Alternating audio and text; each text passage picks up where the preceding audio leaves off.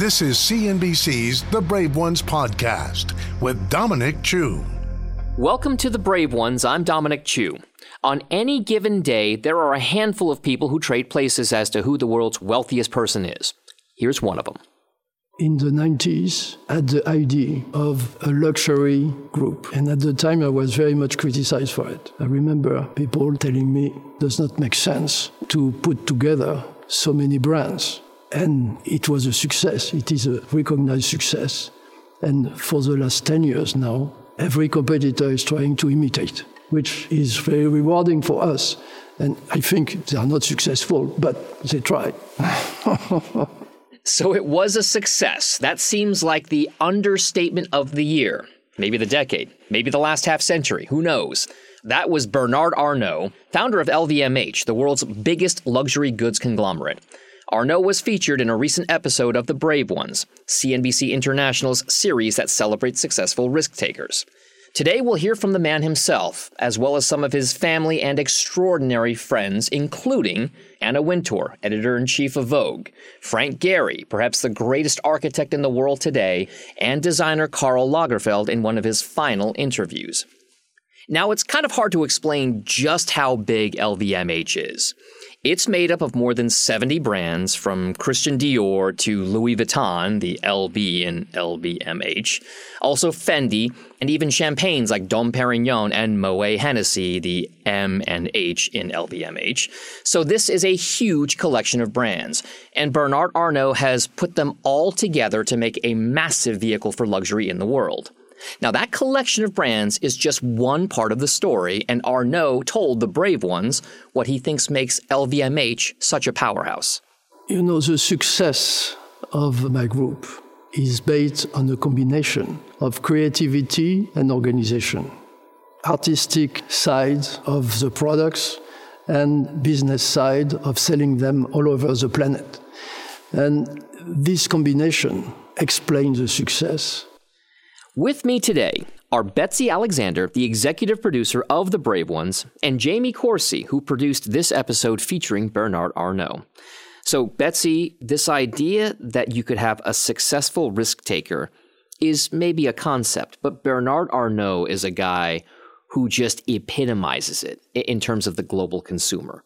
His brands are probably some of the most, no, I shouldn't say probably, they are the most recognizable ones on earth.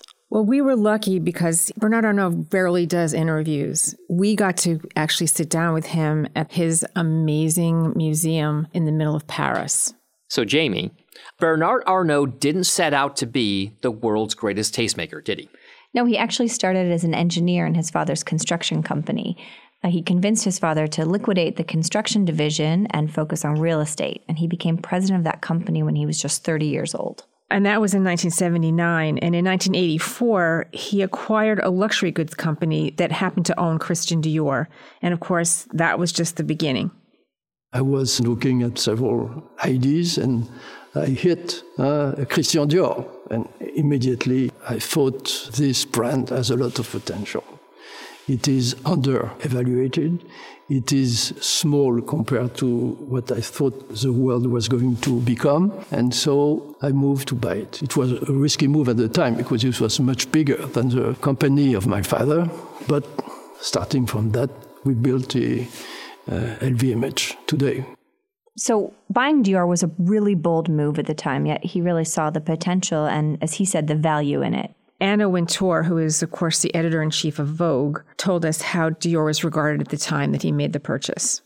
Dior was a jolie madame house, you know, that nice French ladies wore to lunch. And it was not in any way creating fashion, making fashion. There was no excitement around it. It was very staid and very safe. And she did, by the way, I'm sure, keep her sunglasses on, right? Yes. Actually, our photographer asked her if she was going to leave them on or take them off. And she did comment to him, have you ever seen me with them off? And so... The Brave Ones takes a look at successful risk takers. And it's fair to say that Dior was a risk, especially for a company like LVMH or its legacy companies before it kind of became what it is today. It's always remained a family business. 4 of his 5 children are involved in the business. And even during our interview, he spoke to us about the advantages of a family business. A family business, especially in the luxury area, is key for success.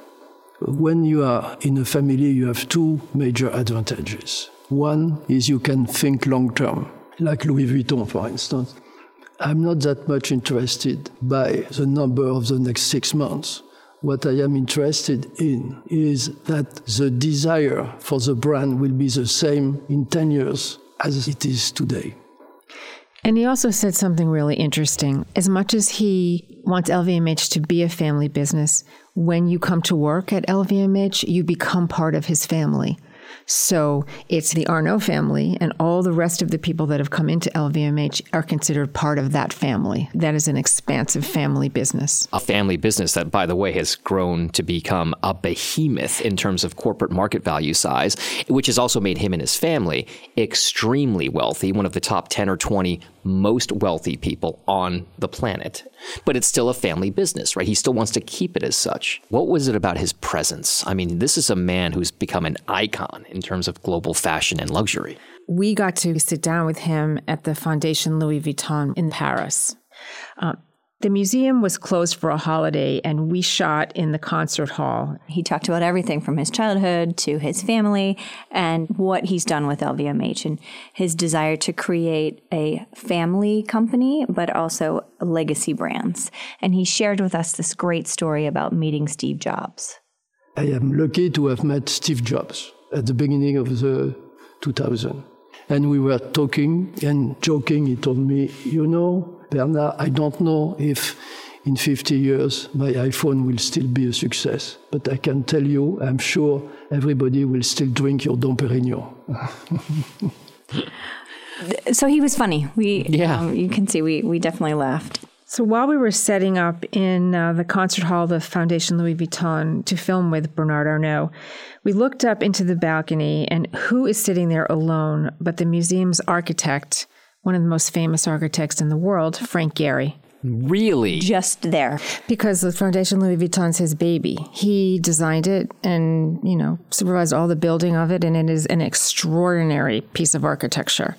And when we looked up, we were pretty amazed that that's who it was sitting there in the balcony. Because he was up there, and because we who work on the brave ones try to, be a little brave, we went up and we asked him if it would be okay if he sat with us and talked about his relationship with Monsieur Arnault. So we actually did go the next day and sit with him. It was really amazing for us to hear Frank Gehry talk about his design while he was actually sitting in the space. So we picked this corner. If you've ever had a chance to see what the museum looks like, it's sort of structured with, it looks like metal sails. So we put him in a corner where he was against glass, and you could see the beams and really all the architectural appointments. Design is for an art museum, and it's hard to hang paintings on glass. So we designed a museum that's solid walls, and that became the enclosure for the galleries. And then we enclosed that in another envelope of glass. And the glass was not to enclose interior. It was just like sails. I talked about it like a sailboat, like a regatta of sails. What was it like to be in that space with a guy like Gehry talking about his particular baby, one that took a decade to kind of really put together? I mean, was it almost like it was a proud papa kind of walking around there? He was very humble. He had said, today I felt proud seeing the space. But he also said, which I think is relatable to anybody in a creative field, he said, well, I look around though and I think I should have done this or I should have done that. And I thought that was so honest. And it makes him human, I think. Definitely. It took 10 years to build a museum, and they really had a friendship. So on the one hand, you've got one of the preeminent entrepreneurs in the entire business world in terms of Bernard Arnault. And then you've got one of the preeminent architects of the modern era in Frank Gehry. So how exactly did they combine or join forces? It seems like a superhero movie In our interview, Bernard Arnault spoke about how they met. At the end of the 90s, beginning of 2000, I met Frank. I met Frank after having visited the museum in Bilbao that he did, and I immediately thought, it's so extraordinary, I want to meet him and see with him if we can do something. He sparks ideas. He says, what if, or, oh, but Frank, what could we do? Could we have a small concert hall? Or, you know, he says things just very softly, but I know when he says it, he means it, and I go for it, and then we have fun trying to make it happen. Things that are seemingly impossible sometimes. Now, Frank Gehry wasn't the only collaborator of that world-class nature that you had the opportunity to speak with, right? That's right. We also spoke with Karl Lagerfeld. The Karl Lagerfeld. The Karl Lagerfeld. We were lucky enough to have one of the last interviews with Karl Lagerfeld. So Karl Lagerfeld began collaborating with Fendi in 1965. Fendi was acquired by LVMH in the early 2000s, and in our interview with him, Karl Lagerfeld had some really interesting things to say about where the company was at that time and what he thought Mr. Arnault did for the brand. I met him when the Fendi takeover was in the air, and I must admit there were other people who wanted Fendi too, but when I met him, I said to myself, this one and nobody else. And I was right. And Fendi was a kind of mess then, but he said to me, be patient. You will see. He invested in an unbelievable way, and the numbers came back the way he expected. So what was really interesting was when we got to Paris, we were not confirmed that we were doing the interview with Karl Lagerfeld. It was while we were doing the interview with Bernard Arnault at the Foundation Louis Vuitton. When it was finished, we were asked if we wanted to do it, and of course said yes. We were told that we were going to be going to Karl Lagerfeld's photography studio, so to travel with as light a footprint as we could. So we gathered a small amount of equipment that we could possibly take in order to shoot him with multiple cameras and light the space. And we were told to get into 2 cars and to head to the center of Paris, which we did. In the dark? In the dark, in the rain. It was starting to snow. It was winter in rush hour in Paris. And when we got to the center of town, we were texted an address. Wait, this sounds like an espionage thriller, right? It felt like it. It did. So we were in 2 separate cars, and we went to a small little cobblestone street. The directions took us to a bookstore. And it was known that Karl Lagerfeld was an avid reader and book lover, and he had a bookstore in Paris. And so we were pulled up in front of his bookstore. We knock on the door. Now, was there a secret knock? Almost. One of Karl's colleagues directed us to come into the bookstore with our equipment. We do. But the extraordinary thing was that she led us into the bookstore. There were customers in there and people buying books and perusing. And we kind of snaked through the bookstore. And then all of a sudden we went down this long hallway and we were in his studio. This is getting better and It better. was amazing. Now, reminder, this is in a bookstore. The walls of this studio are just bookshelves lined with 50,000 books and library steps. And atop it all is this beautiful old French skylight, and his desk is in the middle of it. We were told to set up as quickly as we possibly could, which we did. And I would say about, 45 minutes to an hour later, Karl showed up. He was the most gracious, lovely man. Sat down and talked to Jamie. One thing that he said was that Bernard Arnault is not who you think he is. He's known as the wolf in cashmere. And so almost everybody said, no, that's not really who he is. And I found that was a common thread throughout all the interviews. Someone that said that to us, which was surprising to me, was Karl Lagerfeld.